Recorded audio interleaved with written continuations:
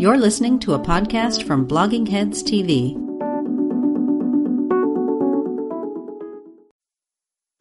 We are recording. Hey there, Robert. How are you? Hi, Glenn. How you doing? Doing well. Glenn Lowry here, The Glenn Show at bloggingheads.tv. And I'm talking to Mr. bloggingheads.tv. That would be one Robert Wright, who is the entrepreneur who got this whole show off the road here at Blogging Heads. If I were an entrepreneur, I'd be rich, but I did get the show. I was co-founder with Mickey Kaus and Greg Dingle. You should be rich. I mean, this is a social good. People get paid for this kind of stuff. I'm not sure exactly how to do it, but you should be rich. In a just society, Glenn, I'm sure we would both be richer than we are. Anyway, Bob and I are doing this thing where we're trading visitations on each other's platform. I have been a guest at, was it The Meaning of Life or was it The Right Show? It was The Right Show on bloggingheads.tv. The Right Show, my show, actually appears on both, depending on the subject matter, but it's a unified podcast feed, The Right Show. And you are always on Blogging Heads TV. Not that you don't occasionally venture into Meaning of Life topics. I have on occasion. And I'm returning the favor by inviting Bob and hosting him here at the Glenn Show, which I should mention is sponsored by the Watson Institute for International and Public Affairs at Brown, where I'm a professor. So here we are, Bob. So what are we talking about? You're the interviewer. I just want to say how proud I am to finally be on the Glenn Show. I feel I've arrived. That's kind of my mother would be so proud. You've become a big thing. The Glenn Show has become a big thing. Well, I'm happy to hear it. I don't actually have the metrics on hand to vouch for that, but you're saying that people big. Are coming to the site and we're big. We're big. I'm doing my best. And I'm happy to be associated, I should say, in return. I can return the favor. I'm happy to be associated with bloggingheads.tv, which has changed my life. It's opened up a whole new avenue of activity for me here in the podcast land. I'm not sure I would have been doing it, but for serendipity that led me into this company. And now, with relatively little effort, I mean, one does have to read books that you're going to discuss and maybe do a little bit of research for an interview that you're going to have, but relatively little effort. I'm able to, talk about ideas and politics and issues and opinions and get an audience, get feedback, get notice. So, yeah. Be recognized in remote corners of the world, I've heard that from you. No, it doesn't happen to me. My show's not as big as the Glenn Show, but it happens to you. It actually does happen to me. I mean, and I could go through it, but I've been through it. I mean, I've been in, Australia. I've been in England. People have come up and said, "Hey, I know you. You're Glenn Lowry." And they know me from the Glenn Show. So, okay. So we're happily, joined here, in the Blogging Heads enterprise. But I'm wondering what it looks like from your perspective. Bob, you must have pride. What impact do you think that we have been having, with this venture? How does it relate to the other innovative things going on in the world of opinion, journalism and, online, commentary and so forth like that? I'm asking you for your sage perspective.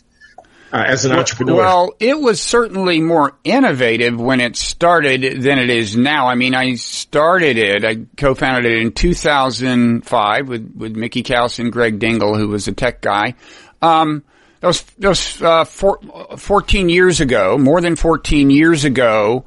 And, at that point, you couldn't even do what we're doing now. They didn't have built-in webcams. You didn't have good broadband. You couldn't just have a video conversation with a person like anywhere in America. And in fact, originally, the two people could not see each other. And the way we did it, I mean, if you search your memory, you'll remember when we did it this way, that each person would record their own local video file. They'd be having a phone conversation. They could hear each other, of course. And then we would upload the two videos to a server and splice them together. I do remember that.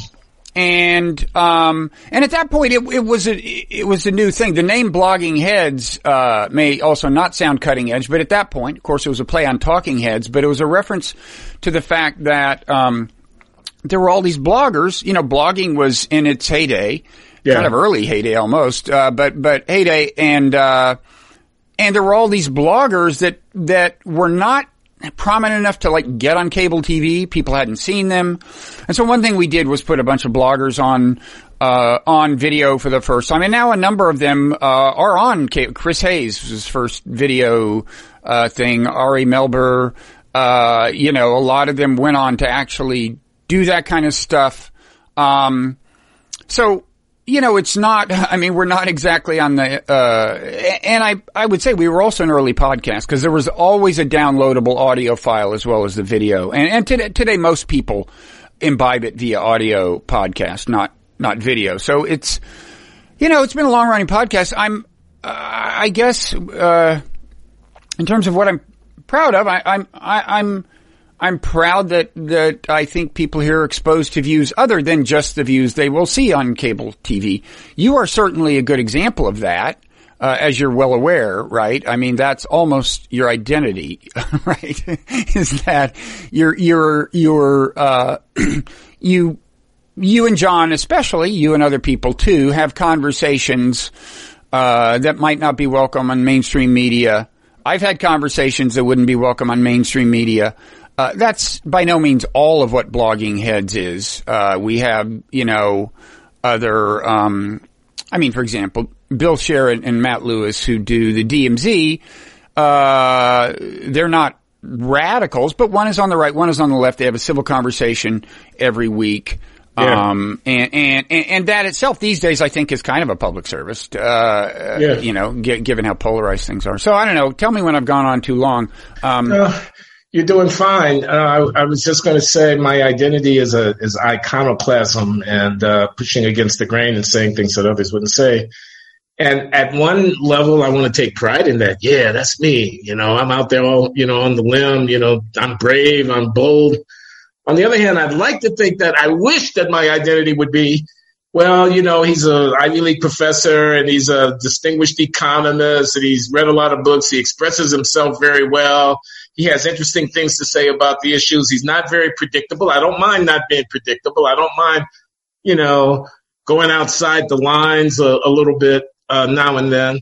But I hate to be thought of primarily as a bomb thrower, an iconoclast, a naysayer, a curmudgeon, a contrarian, because I feel that maybe that doesn't take me sufficiently seriously. Maybe it pigeonholes me and is more of a kind of ad hominem reaction to what I'm saying. You know, who is this guy who's talking to me? Oh, he's one of those. And then, if I may say so, Bob, being black doesn't make this whole thing any easier. Not that I'm complaining, not that I'm crying and whining, but I'm just saying, you know, there are people out there who will say, oh, you know, you're a black guy and you're saying these things. And then there's a whole nother dimension of reprobation that comes in the train of that observation. So I chafe a little bit, but I guess I've earned this characterization.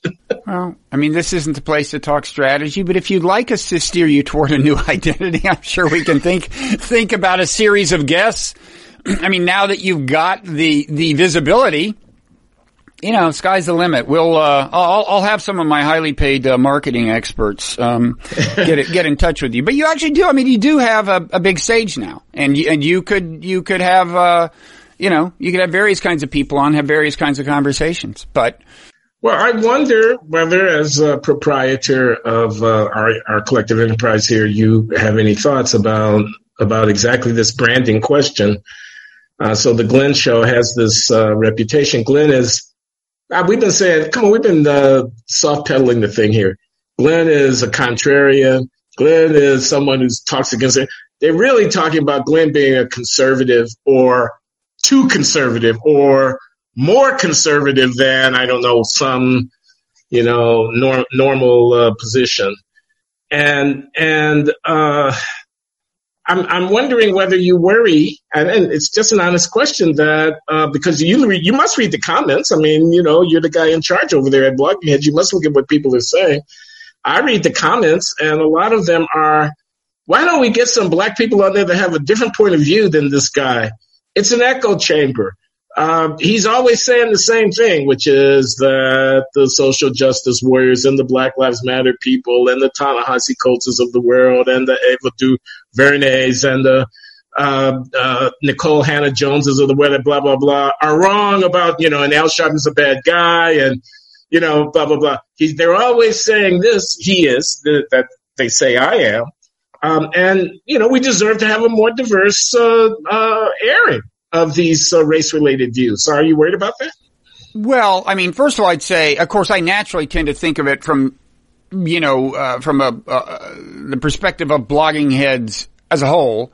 And one thing I think is, well, there's various other perspectives on Blogging Heads as a whole. To the extent that I get blowback that's comparable to your blowback, it has to do with foreign policy issues that are identified more as left than right, even though on foreign policy it's a little more complicated than that. But so I don't think anybody would look at the network as a whole and say, it's a right-wing enterprise. That said, I understand why. And now, I should say, I try to counterbalance that by having neoconservatives on in conversation with me. And I think you would be happy to do the corresponding thing. And the truth is, you have issued at least some invitations that have not been warmly received, right? To people you have been critical of. And I think maybe we should buckle down and work harder to find some people who fit that perspective who will come on and talk to you. But it's not as if you have yourself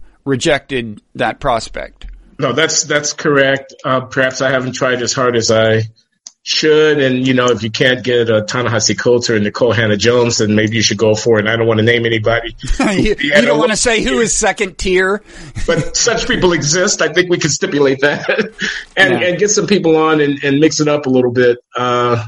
I have done that in a kind of circuitous way by inviting my son, Glenn II. Well, that's a good example, actually. Yeah. That was great. And we've had very robust. That was great. That was great stuff. I mean, not just from the crass perspective of wanting a lot of people to watch, having high traffic. It was just a kind of conversation you're not going to see many places, and you've had more than one. Yeah, we have, and we'll have more. I think we're going to, stick our necks out and talk in public more. You should have been at Thanksgiving dinner. There was never a dull moment, I'll bet. Yeah. I've got some family reunions I should invite you to, too. I have 3 siblings who voted for Trump. I see. 3? 3. Although we actually, at the family reunions, we just avoid discussing the subject entirely because we all know that, the place would go up in smoke very rapidly. Are you comfortable with the black guys at bloggingheads.tv, which is the way I invariably introduce myself and John? You mean comfortable with that introduction? The black guys, I think you should trademark it. It's good. With that branding, with that bringing of Blogging Heads into this kind of very freighted and fraught, national discourse about race? I think you're absolutely raising questions that should be raised and aren't being raised enough. Like you, I wish that you could more often get somebody who disagrees with you sharply and whom you've criticized to join you in the conversation, because that's what's most lacking in America today broadly.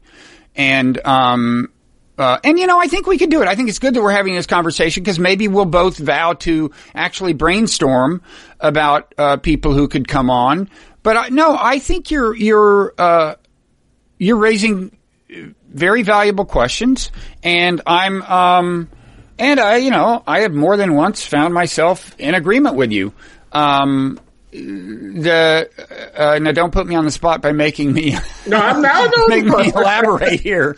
But now, lately you've gotten particularly edgy, and I think we'll have time to talk about that. But we don't need to jump into that right now. I think look, as a liberal and as, somebody who hopes that the Democrats will win the next election, I worry that, identity politics, is, going to become a significant, problem for Democrats politically, if in no other sense. Leave aside the merits of the question. I think, it's tactically, challenging to spend, to make identity politics too much of the identity of the Democratic Party in the eyes of, your kind of swing voters or whoever you're trying to attract. You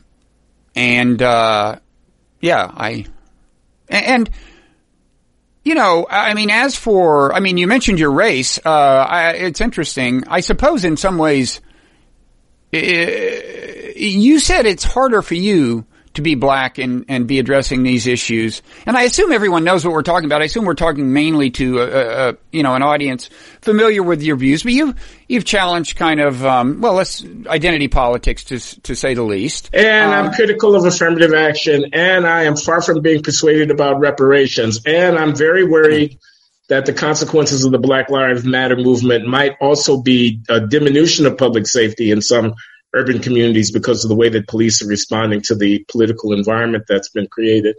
Mm-hmm. And I'm generally dissatisfied with the quality of intellectual and political leadership amongst African American ranks, which I think is mired in a vision of the country and of the conditions of people of color, I should say of African Americans specifically, that is anachronistic and just inadequate intellectually and politically to the challenges that we face. Just to give a short compass of my iconoclasm. In a nutshell. And you're saying that being black makes it harder. From my point of view, it may be easier that you're black. I mean, I would think from your point of view, in terms of the kind of blowback you get, is it too simple to say that the question of your race is a question of whether you're going to get called a racist or an Uncle Tom? I mean, if you're white and you're saying this stuff, you're going to get called a racist, right? Well, something like that. It's a question of motive. There'll be something like, well, he's always criticizing these people. Why doesn't he criticize those people? There'll be he must be jealous because some people are getting more attention than he's getting and they have different views than himself. And that's somehow tied to the fact of who is going to be recognized by the cultural barons at the magazines and the websites and the newspapers as the most, foremost commentators on questions about race, and people accuse me of jealousy and of disloyalty. They'll say, you're betraying your own people. You wash dirty linen in public. You take too much relish in your criticism, whatever the merits of them, etc. Yeah, and I'm sure it is hard. I think it would be hard. I think you would find yourself getting painful blowback if you were white. They would use different words, but I can't know. Either way. I mean, I have kind of my own version of this. Again, it's not that it's comparable. I don't want to overly dramatize my own situation, but I say things about foreign policy that where you get a sense that some of the blowback is not merely substantive criticism. Some of it is kind of speech policing, attempts to intimidate you, and maybe I'll give you some examples later, but it's something that, I think is worth fighting just in principle. The idea of, constraining speech via ad hominem attacks. And I want to say, I'm not totally against all known speech codes. I'm not. I mean, for example, living in a multi-ethnic society is challenging. And our country knows that maybe certainly better than most, maybe better than any, but it's very challenging. And, for example, for the N-word to be verboten, I can see that. And I can see, various, sensitivities we have to be attentive to, and that attentiveness, might logically assume the form of a speech code, as it does in some cases. And that's okay. So it's not a trivially easy issue, right? Like, when have the speech police gone too far? Because I think there's a place for speech police. But, in any society, in part because if you don't keep tensions under control, kind of normatively, via the informal sanction of moral approbation and so on and disapproval, then the government may have to do it, and that has perils that are in some ways greater. So that's a long way of saying I'm not against the very idea of rules of the road in terms of what you can say, but I think we both agree there's such a thing as overly constraining rules that are not good for the world or the country. Yeah, I think it's a very hard problem. Because, for example, I think some of the rules which are compelling on their face, the N-word would be one of them, preclude certain kinds of speech that I think warrant to be included within the acceptable ambit. So, for example, ridicule, right, parody, satire, comedy. Imagine a comedian, I don't know, Richard Pryor or Chris Rock or one of these guys using the N-word in a routine where he's talking about whatever he is talking about or she's talking about.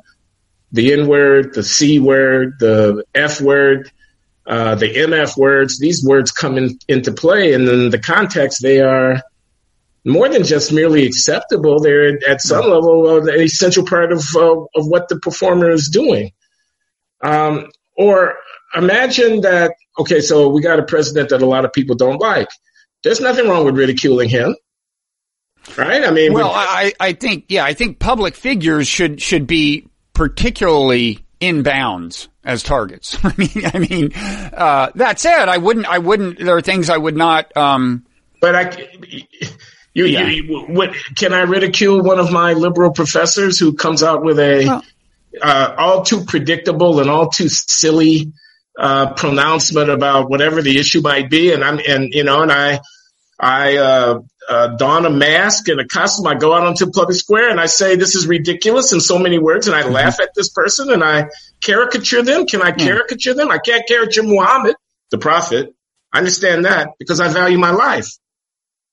Well, I would not caricature him for other reasons. There are things I wouldn't say about Jesus. There are, so you object to Mapplethorpe's kiss Christ? It's funny you should say that because it's funny you should say that because I was at the New Republic. I don't know if this was the period when I was actually acting editor. But that issue came up. I was acting editor of the New Republic for 7 months. The piss Christ, if people don't remember, I think it was a crucifix in a jar that supposedly was full of urine. I don't know. A beaker that was supposed to be urine. Now that was art. And I think worse still, I think it was federally subsidized art. I think that was the issue. That was the issue. In some sense.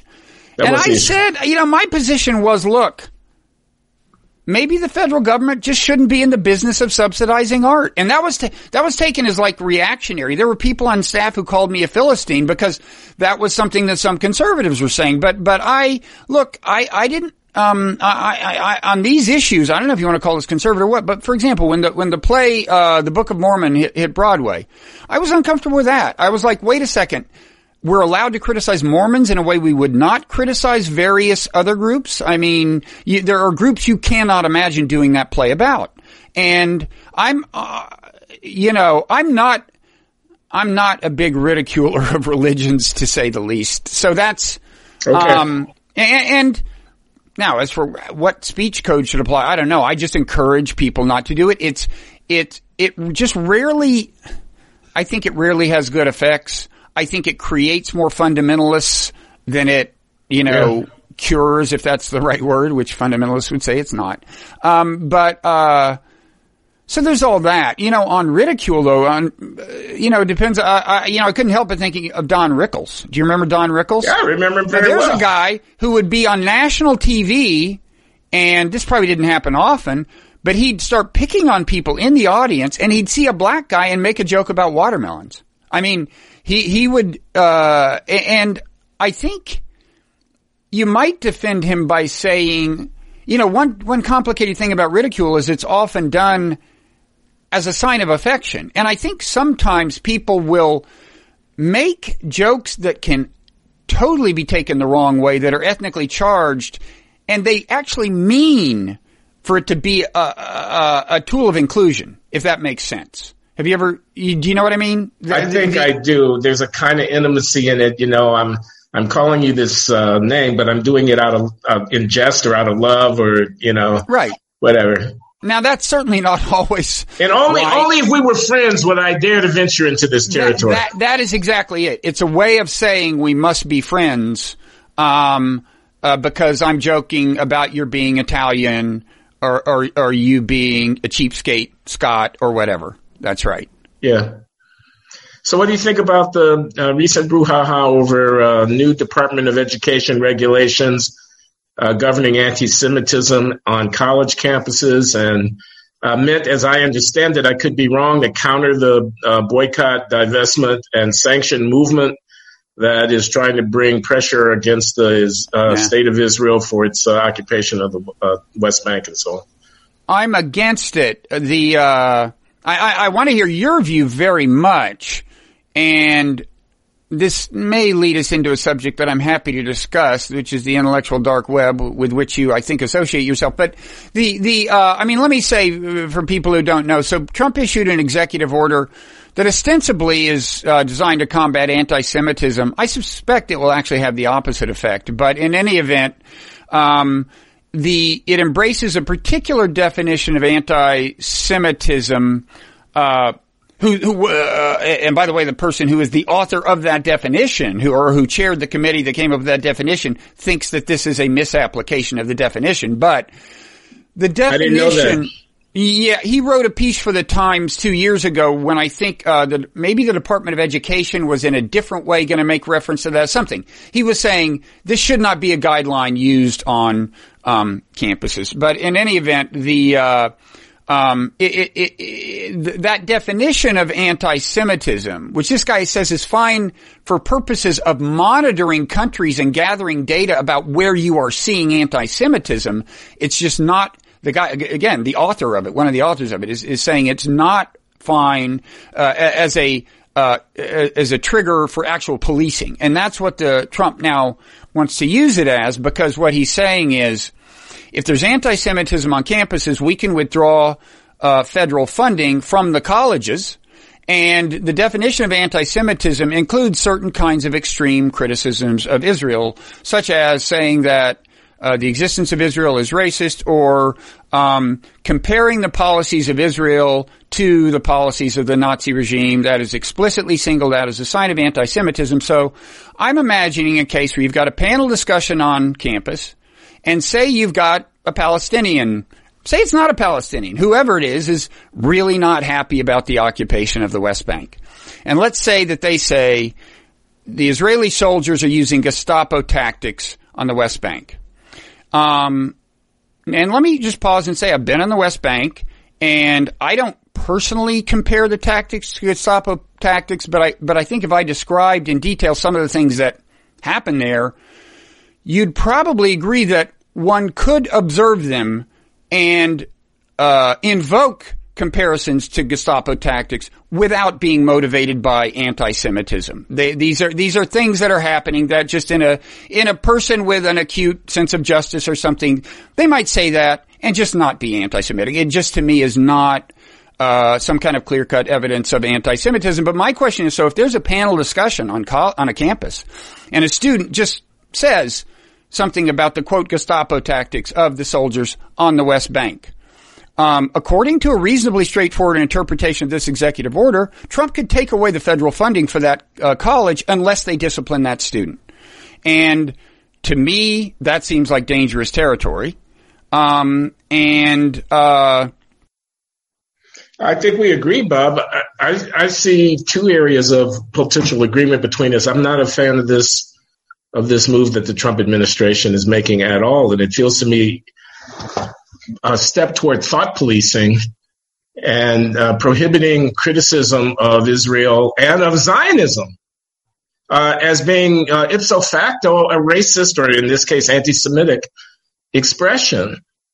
And I don't know why it is that if a group of people God bless them, decide to understand themselves as a nation, my withholding of an acknowledgement of that understanding, think the Kurds, constitutes an act of bigotry. It does not. I don't have to live in your world, I would say to the people who accuse me of bigotry when I fail to get on board with their project. I can have my own views about their project. I may be wrong in my views about their project. I may be unkind without historical sensibility, whatever, but I'm hardly a racist for not signing on to their project, it would seem to me. So that's one thing. The other thing that troubles me about it is that they have to go through this national origin, if I understand the law, avenue in order to include Jewishness and views about Israel within the reach of the civil rights regulation. And I'm just wondering whether that doesn't itself constitute a kind of move, a kind of political positioning that ought to be open to criticism. And I say I'm wondering because I don't know. I haven't thought deeply about this. Are Jews a people? Are they a nation? I have students here at Brown, they're Jewish. I say something in my classroom about Israel and Palestine. I've offended them because of their national origin. They were born in Hoboken, New Jersey. Yeah. No, what is that? You've imported into our domestic laws regulating discrimination against minority groups a specific position about an international issue that's in dispute. Yeah, I do think the issue of what kind of group are Jews, religious, national, racial, is at the center of this. And actually, this is a reminder.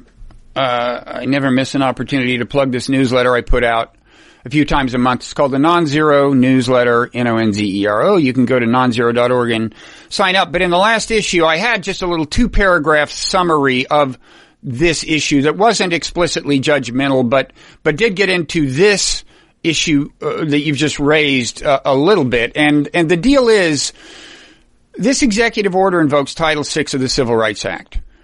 Title VI does not forbid discrimination based on religion, but on nationality or race. So there's been disagreement over, well, does this executive order classify Jews as a national group or not?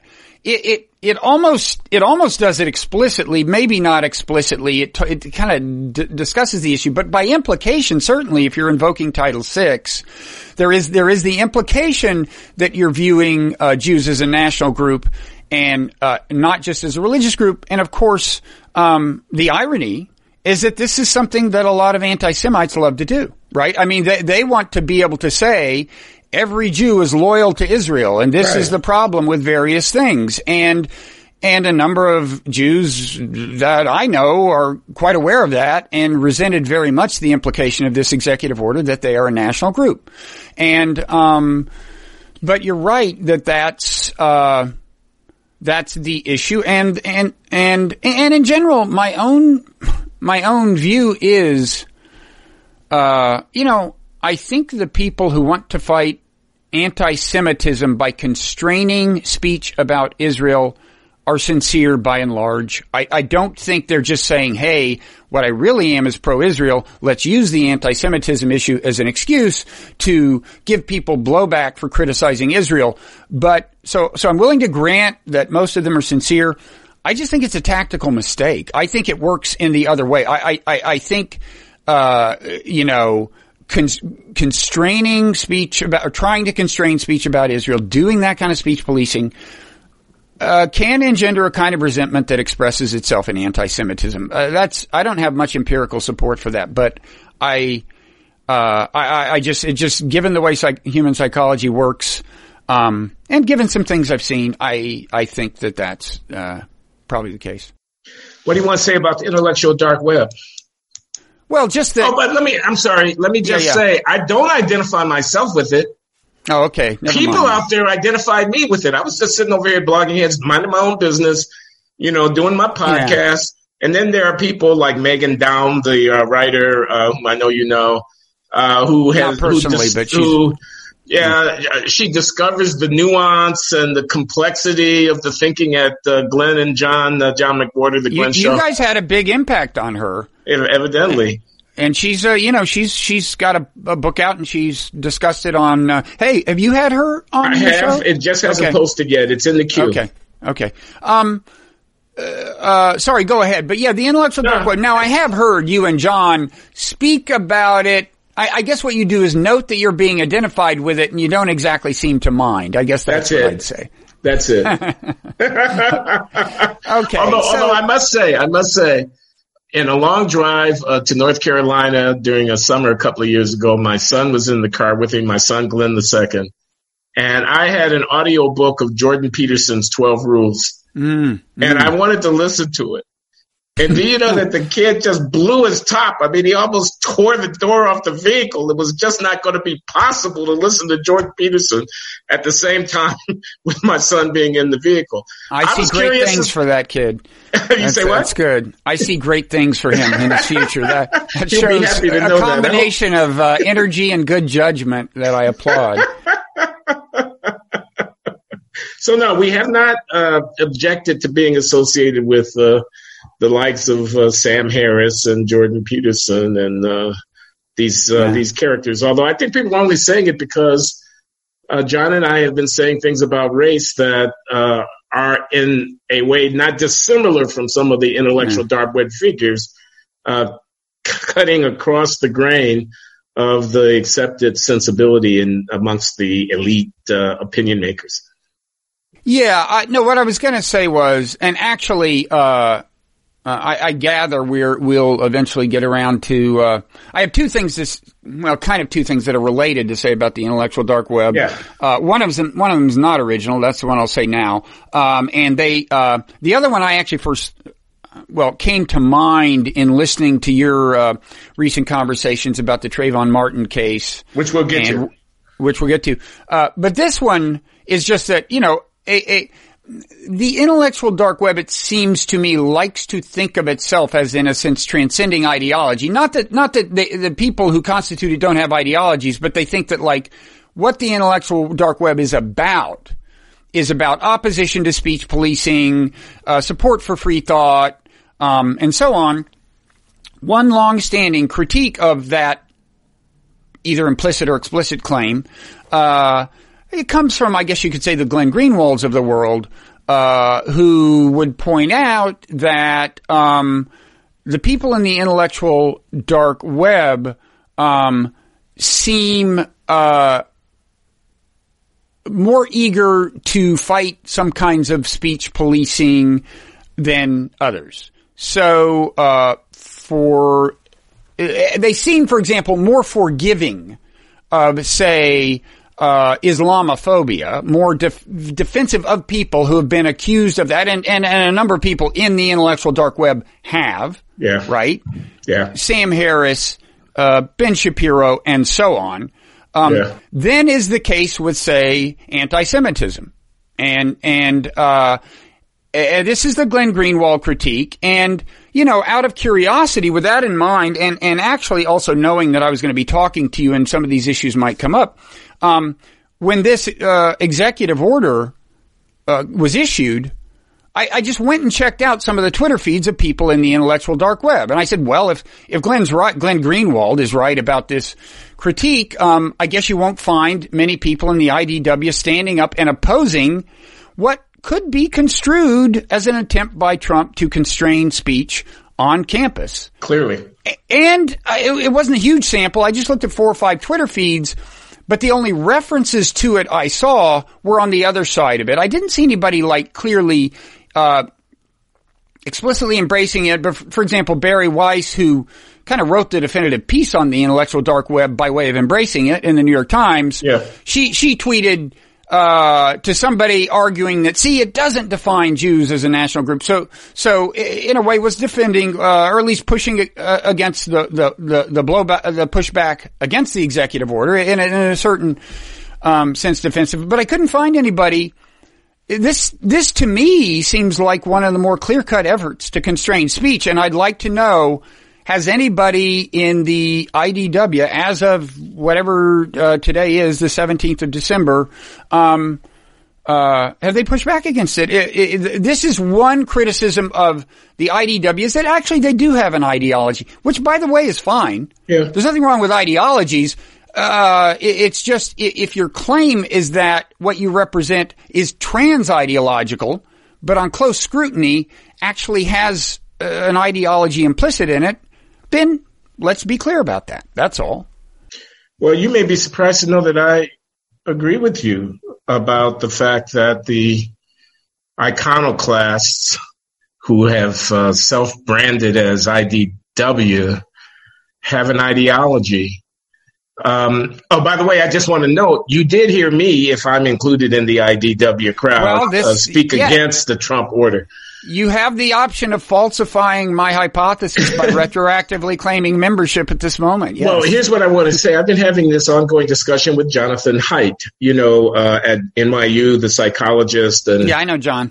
The progenitor of the Heterodox Academy organization, which is a group of us, academics who are self-declared proponents of intellectual and ideological diversity being enhanced on campuses. And John and I have been having this argument, friendly argument. I'm on the board at Heterodox Academy. Mm-hmm. The nature of the argument is, I want to say, there are two levels of discourse. One of them is about substantive issues where ideology matters. Left and right stuff matters. Taxes, commercial things, guns, family, religion, the race, where your commitments, your philosophical commitments, your partisan commitments about values and what should the state be doing and what's the right way to order society are pertinent. That's one level of discourse. Another level is about, will they let me say my opinion when it comes time for my opinion? Does Charles Murray get a pie in the face when he shows up on campus? Are they shouting me down and editing me out of the whatever? Which is about procedure, about process, about form.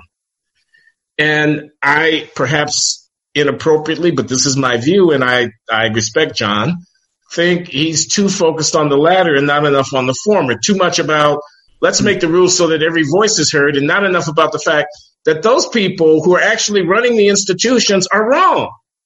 Okay, I want to say they're wrong about affirmative action. It's not that I can't criticize affirmative action without having my life being made unpleasant by people who don't like my view. It's that they actually are in control of the institution and they're making the policy, and the policy about affirmative action is wrong. So you want that to be an official position of the Heterodox Academy? No, I know it can never be, because the Heterodox Academy understands itself. Its raison d'etre is to avoid taking positions like that so as to maintain its credibility on the process argument. Mm-hmm. But I'm saying the harm that's being done, in my humble opinion, is, 70% substance and 30% process. And I hate that we forbear from engaging the substantive disputes on behalf of maintaining our credibility. We don't want anybody to think that we have an ideology. But of course we have an ideology. But they don't discourage individual members of the Heterodox Academy from arguing against affirmative action, do they? No, of course not. Yeah. Of course not. Okay. Of course not. And they would say that the emphasis on the process side is a way of making room for that. Yeah, they would say. And when you get down the cases, it's well, maybe all I'm doing is revealing myself to be more ideological than Jonathan Haidt is. No, I think John is ideological, possibly more than he talks about. Okay, but, then more openly and honestly ideological, perhaps, is what I want to say. I think maybe that is what you're saying. Is, let's admit it, there's no such thing as a non-ideological entity in this universe. I think that is what I'm saying. Yeah. No, I kind of agree. And, I did a piece in Wired about Sam Harris arguing that what seemed to me to be at least an implicit claim by him that he was, for some that he was more aware of his tribalism and closer to being able to transcend it than some folks. I kind of took that as an excuse to try to argue that his actually tribalism of various kinds enters his discourse and his psychology in various ways. And I don't maintain that I'm not the same. But what tribe does Sam belong to? I actually don't know. Oh gosh.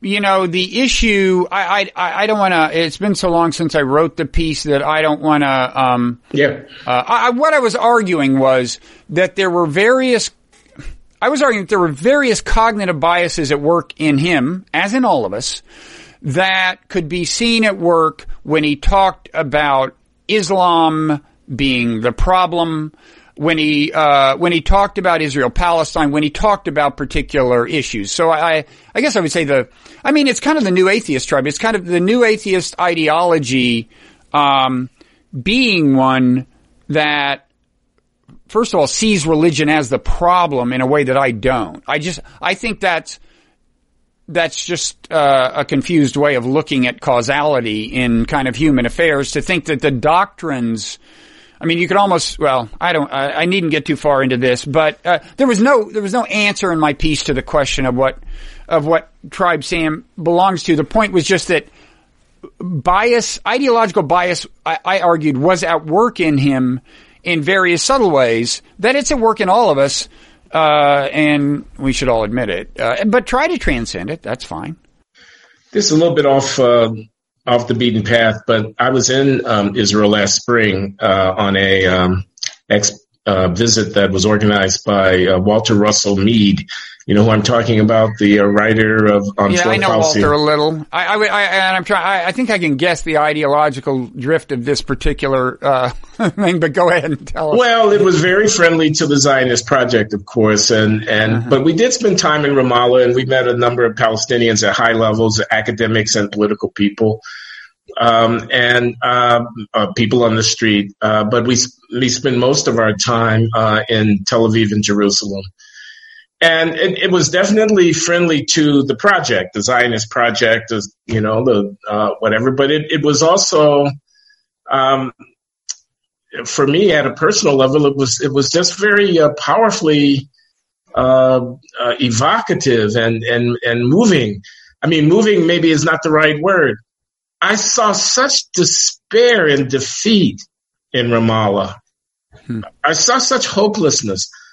I saw such confidence, and near unanimity would be too strong, but there was definitely a convergence of view amongst a range of people. I didn't talk to far left Israelis, but I did talk to people who would have been, in the peace movement 10 years ago, but who have moved a fair amount. We talked to parliamentarians, we talked to academics, we talked to public officials.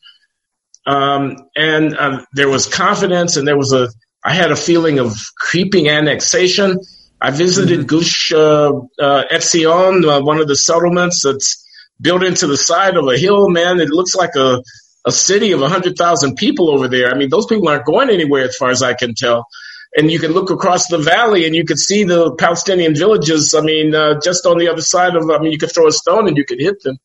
Mm-hmm. I came out of there thinking that if I were a Palestinian, I would be in profound despair and feeling like I don't know which way to go. The Jews are in control of that situation, and they're calling the shots. Was this your first time in Israel, or your first time in the West Bank? It was my first time in quite a few years. I had been there in 1987 previously, and in 1979 before that. So it had been near 30 years since I'd been in Israel. Yeah, I've been there twice. I was there about 9 years ago, and I went on a tour of a very different ideological cast. The main tour guides on the West Bank was a guy from a group called Breaking the Silence. These are former soldiers in the IDF, former Israeli soldiers. Yeah. Who decided that the occupation has to end. And so they were our guides. So they show you things like you go to Hebron And they're like, okay, see this nice paved street? This is where the Jews can walk. See that rocky path up there? That's where the Palestinians have to walk.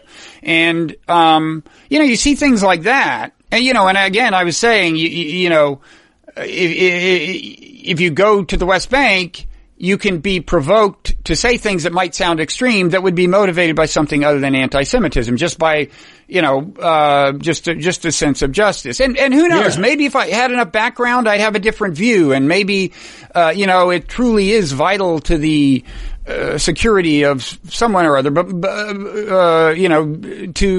to be this heavy-handed with policing. But the point is just to get back to that other point, it's not a crazy thing to have an extreme reaction to a number of the things. You see these guys in Breaking the Silence they were so impressive because they really were working, it seemed to me, to actually give me both sides of the story to the extent that was possible. I mean, in other words, they were against the occupation, but they did do a good job of conveying why Israelis feel threatened, feel fear, why some of these policies are driven by fear. I came away there thinking, oh man, all this talk about a two-state solution, there was a time when that made sense. It's just too late. It ain't gonna happen. Yeah, the settlements that are so profusely embedded in the West Bank, they are connected by roads, that almost no Palestinians who live in the West Bank are allowed to drive on. And so Palestinians are increasingly encircled by, it's just, you just can't unscramble the egg or the omelet or whatever the metaphor is. And that's, you said if you're Palestinian, you wonder which way do you go. More and more Palestinians are thinking, okay, one state solution. Right. The question is what kind? And right. What they would tell you is either it's going to be an apartheid state in a pretty literal sense, or it's going to be or it's going to be, in effect, non-Zionist probably, because if you allow the Palestinians of the West Bank to vote, I don't think you're quite to the point where them combined with the Palestinians in Israel proper, who of course have Israeli citizenship, would constitute a majority, but obviously you gotta be talking about a very different kind of situation if you give them, that's my sense of it as well. Yeah. Okay. A few minutes left here. Maybe we'll talk about Trayvon Martin. Okay, so let me tell people, if they don't know, that John McWhorter and I at the Glenn Show have had a couple of conversations about an expose documentary film by a filmmaker named Joel Gilbert called The Trayvon Hoax, which alleges that basically George Zimmerman was railroaded in 2013 in his trial for the killing of Trayvon Martin. And that a witness identity switch hoax was perpetrated on the court and on the American people in the process of that trial. You can refer to our conversations, John and I, that were recently posted at the Glenn Show for more about that. But the question arises as to how one deals with the statements and claims that are made by people in the public square when we know that these people have a ideological and political identity, and we have reason to think that they might not be unbiased. And Joel Gilbert is a conservative without any doubt, and we could talk some about other things that he's done. I'm happy to do that. They do give one the feeling that he and Dinesh D'Souza, if they don't know each other, ought to know each other. I think like that because they're in the same business, which is tearing down the Democratic Party and the Obama presidency and whatnot like that. And why would John and I take such a thing seriously? And worse than that, why would we besmirch the wonderful reputation of bloggingheads.tv by having such conversations on our platform? And I just want to invite you to comment on that. Okay, well, thank you. Let me start by saying I've now seen pretty much the documentary. I'm not going to say I'm not going to say I paid close attention to every little, bit. There was some stuff that seemed a little tangential that I fast forwarded through, but before I talk about the documentary, you said you're happy to talk about his background a little more. And I think, anybody going into the documentary, should be familiar with it. You and John pointed out that in your first conversation, he has been on Alex Jones's show. Alex Jones, of course, the notorious conspiracy theorist who for a long time was trying to convince people the Sandy Hook massacre hadn't actually happened. It was faked. It was a hoax. He finally, in a court case, I think, conceded that it was real, but Alex Jones is, kind of trouble. I think, yes, Gilbert has been on the show a number of times. I gather, having done a little more research, he's actually, guest hosted it. Yeah, he's guest hosted it. And he's done, you mentioned the, Dreams from My Real Father, the documentary in which he claimed that Obama's real father was some, communist, not the guy Obama says is his father. He, in addition, I guess in 2010 put out something called Paul McCartney Really Is Dead. That was his documentary, The Last Testament of George Harrison. He followed that up with a documentary called Elvis Found Alive. He has since apparently shortly before the Obama stuff came out, he said those were mockumentaries, but actually I've seen a 2010 interview in which they were billed as documentaries at the time, and he is defending it as a documentary in 2010. So, and then there are various, problems that have been found with the Obama thing. So with all that as background, and one reason that matters is in the documentary, and I'm about to say something kind about it, so bear with me. But in the documentary, there are, or at least kind about you. Okay, I'll take it. Yeah. At this point, I'll take it. In the documentary, there are a number of cases where there's like a short segment of somebody speaking, and he interprets it one way and tells us what the right interpretation is. And I know there was more context to it, and it could be that he's right about what it means. It could be that when the attorney for Trayvon Martin's, mother, says, we pressed for a statement or something, he's saying that means they coerced her. Maybe it could well mean something else. Yeah. There's a number of cases like that, or when the witness again, the premise is that a witness was swapped. Yeah. That the girl who was, actually talking to Trayvon, on the phone shortly before his death got cold feet. Yeah. And they swapped in her half-sister, Rachel Gentile, I think is the name. That's correct. And so they've got her saying, another clipped thing is, I feel guilt. And, well, okay, but it's not clear to me what. About what? And he's saying that, it's guilt because she knows, blah, blah, yeah. blah. So, with all of these kinds of things, I do think the established credibility of the director matters. I don't think that his history does him a favor here, in the eyes of the viewer. Now, and there's a lot of cases like that. Now, all that said, I would say, having watched, the whole thing, I would say the claim about the witness swapping, at a minimum, warrants further investigation.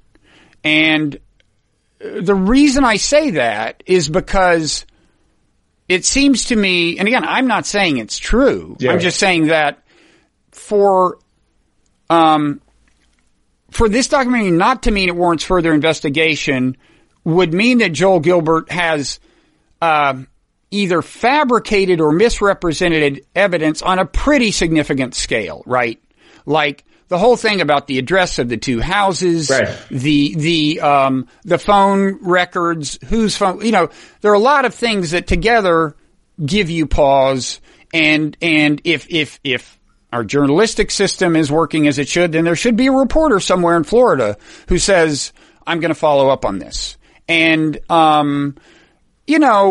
are still some weird things about it, like, like the two voices that supposedly aren't from the same person. Well, given the two snippets, we won't get into the details, but it did kind of sound like that, but why not take the whole thing to a voice expert? I mean, he took the handwriting to a handwriting expert who again, just says a couple of things tightly edited. I'm not sure. But, now the other thing I'd say is, the stakes of this are not as high as they would have been George Zimmerman had been convicted. Yeah. Because after all, the witness, whatever it was, if there was witness tampering, witness swapping, it failed. Yeah. That's their side did not win.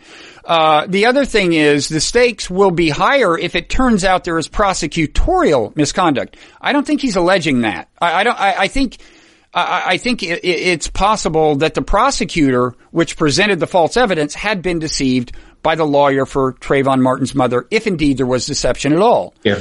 But, so the stakes, it's not clear that the stakes in the legal context are very high.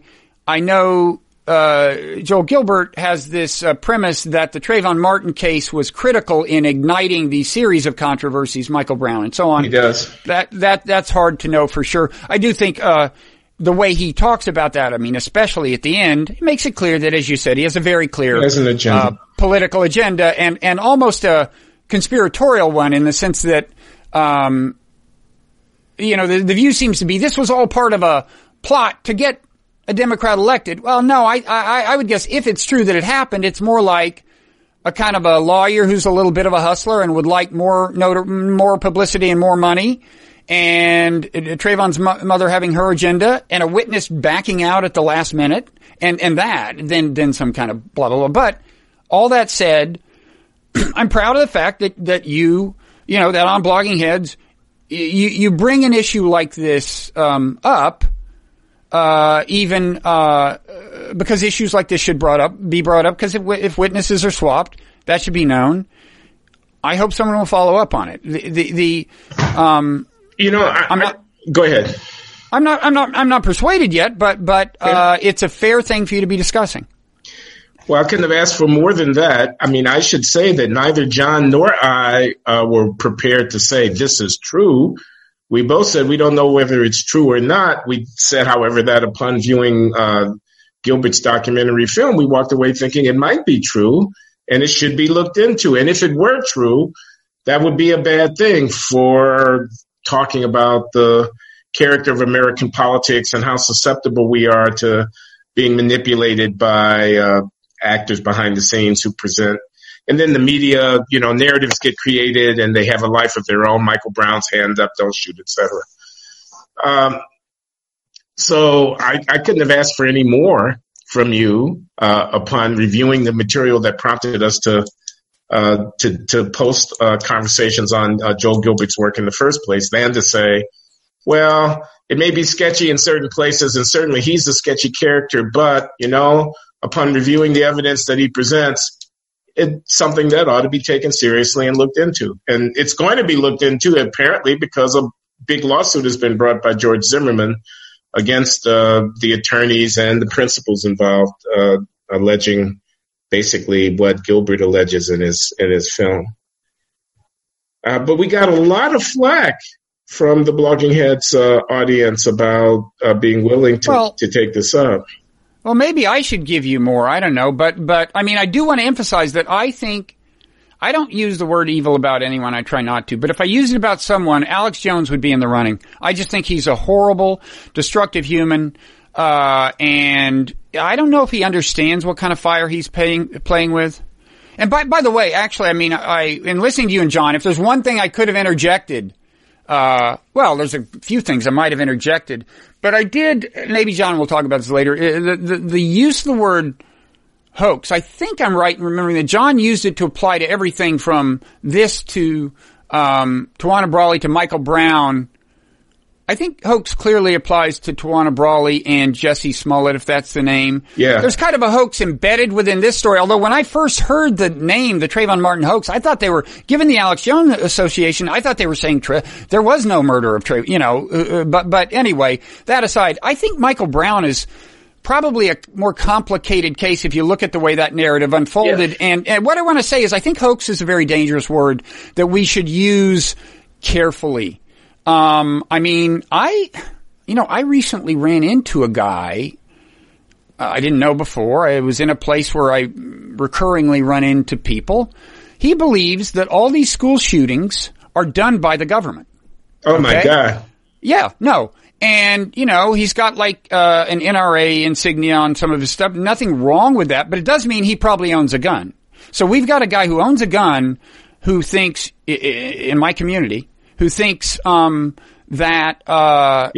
you get it right. That makes me a little concerned. I do. And you know this guy has heard the word hoax, and it's a good bet he's heard it from Alex Jones. And anyone associated with Alex Jones to the extent of being his guest host, someone I have grave doubts and concerns about.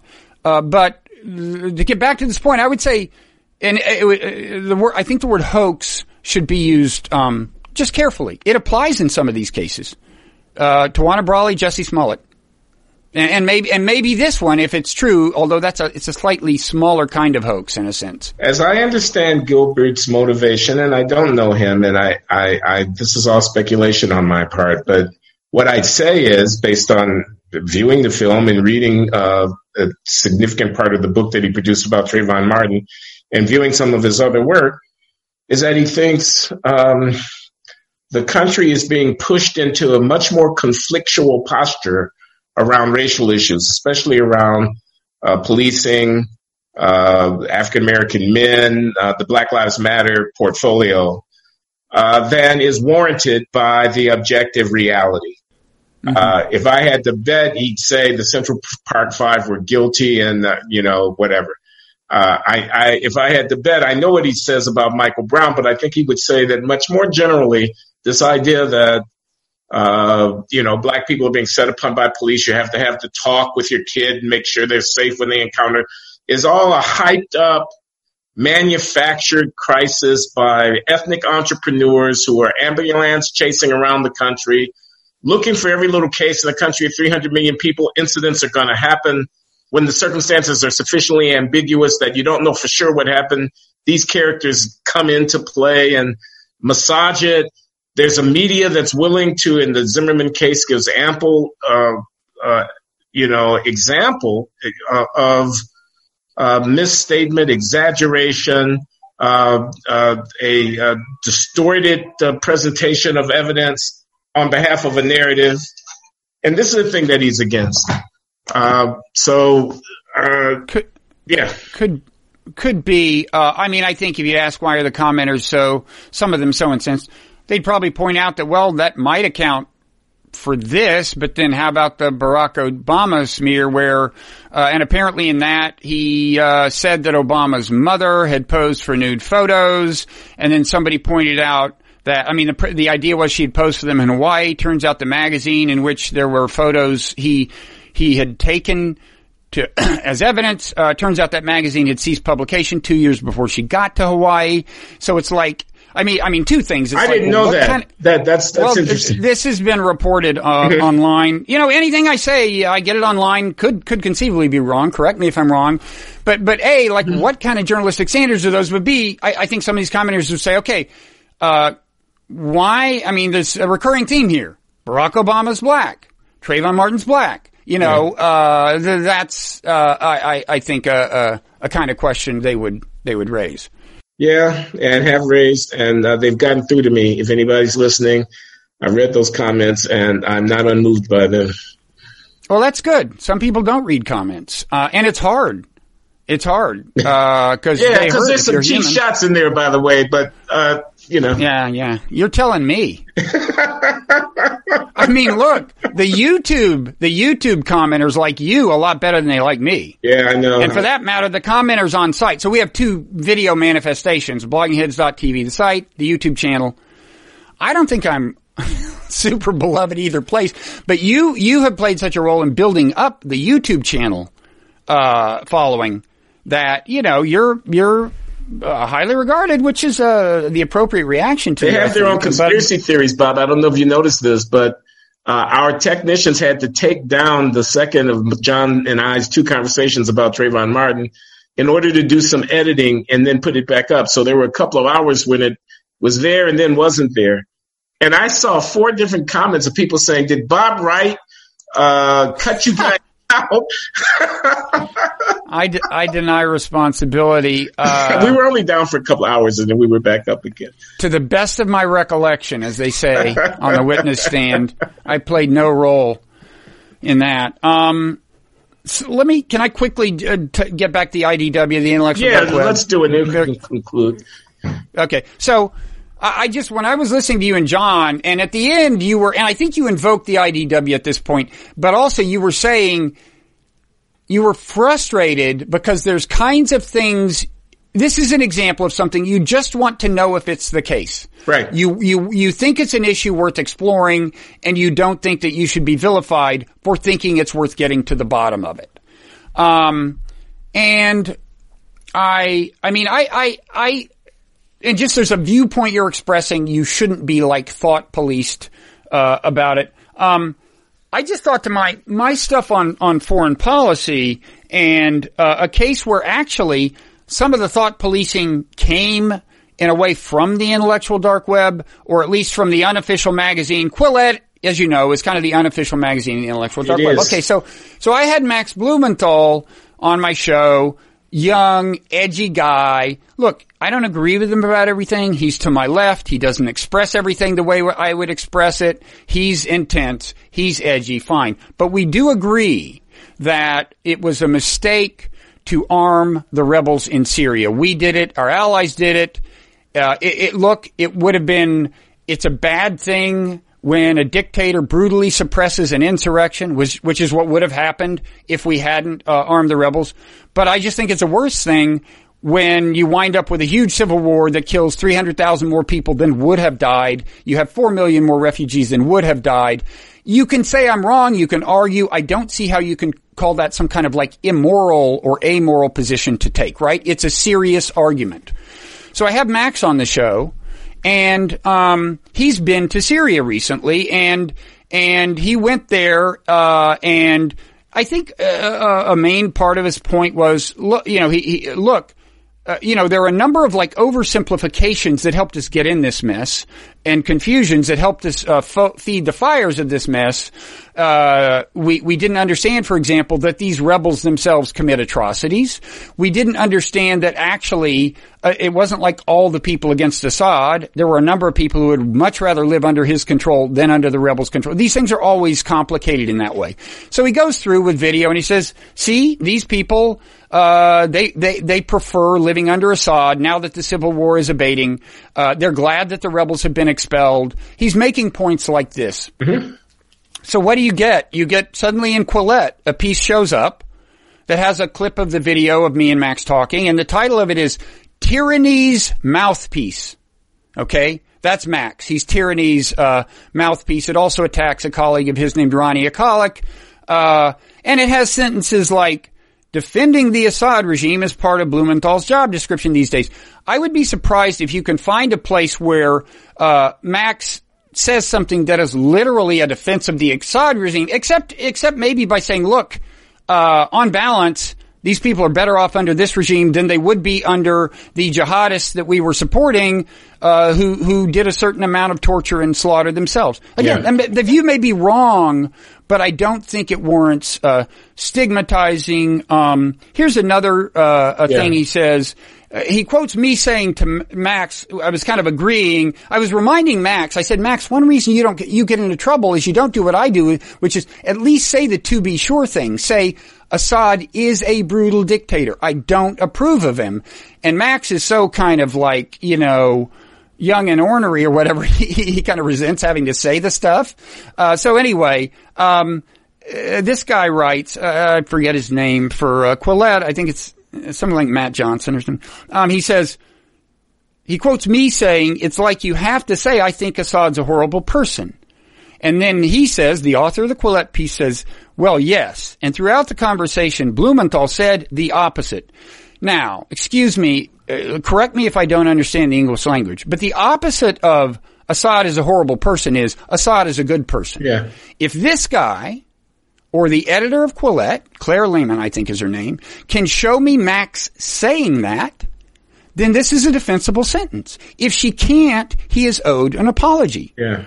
Now, the main thing I want to say is that, again, to the extent that Quillette represents the IDW, it has an ideology, and it's showing up here. And it's also showing up in a piece called The Islamic Republic Must Fall, whose final sentence is, that's the title. That's Iran? It's a piece in Quillette, meaning Iran, a piece in Quillette, titled "The Islamic Republic Must Fall," whose final sentence is "The Islamic Republic must fall." Okay, we get the idea.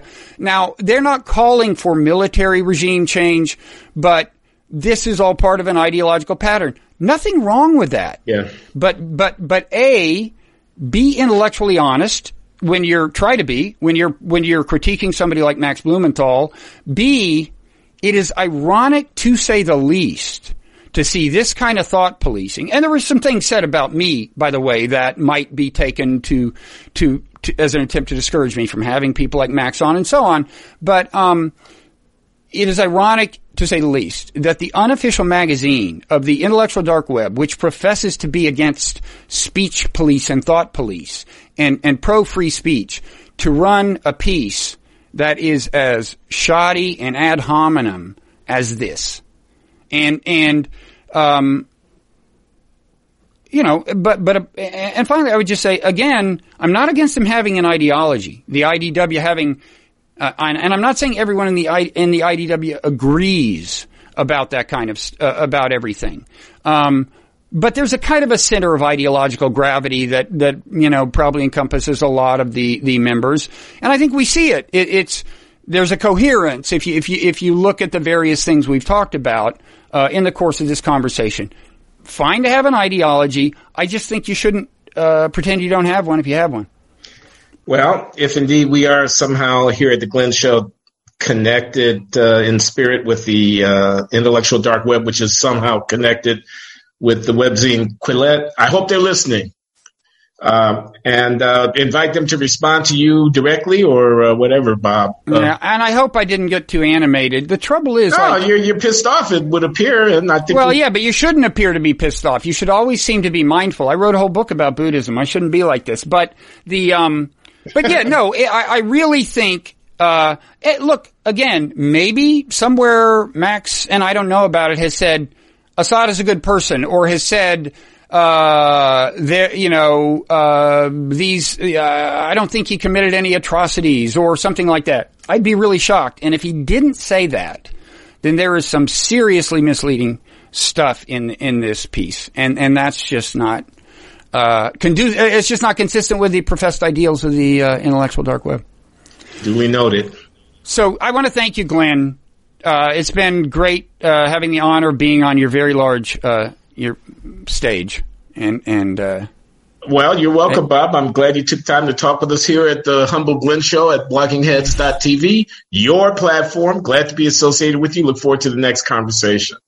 All right. We'll see you then. Take care. Okay.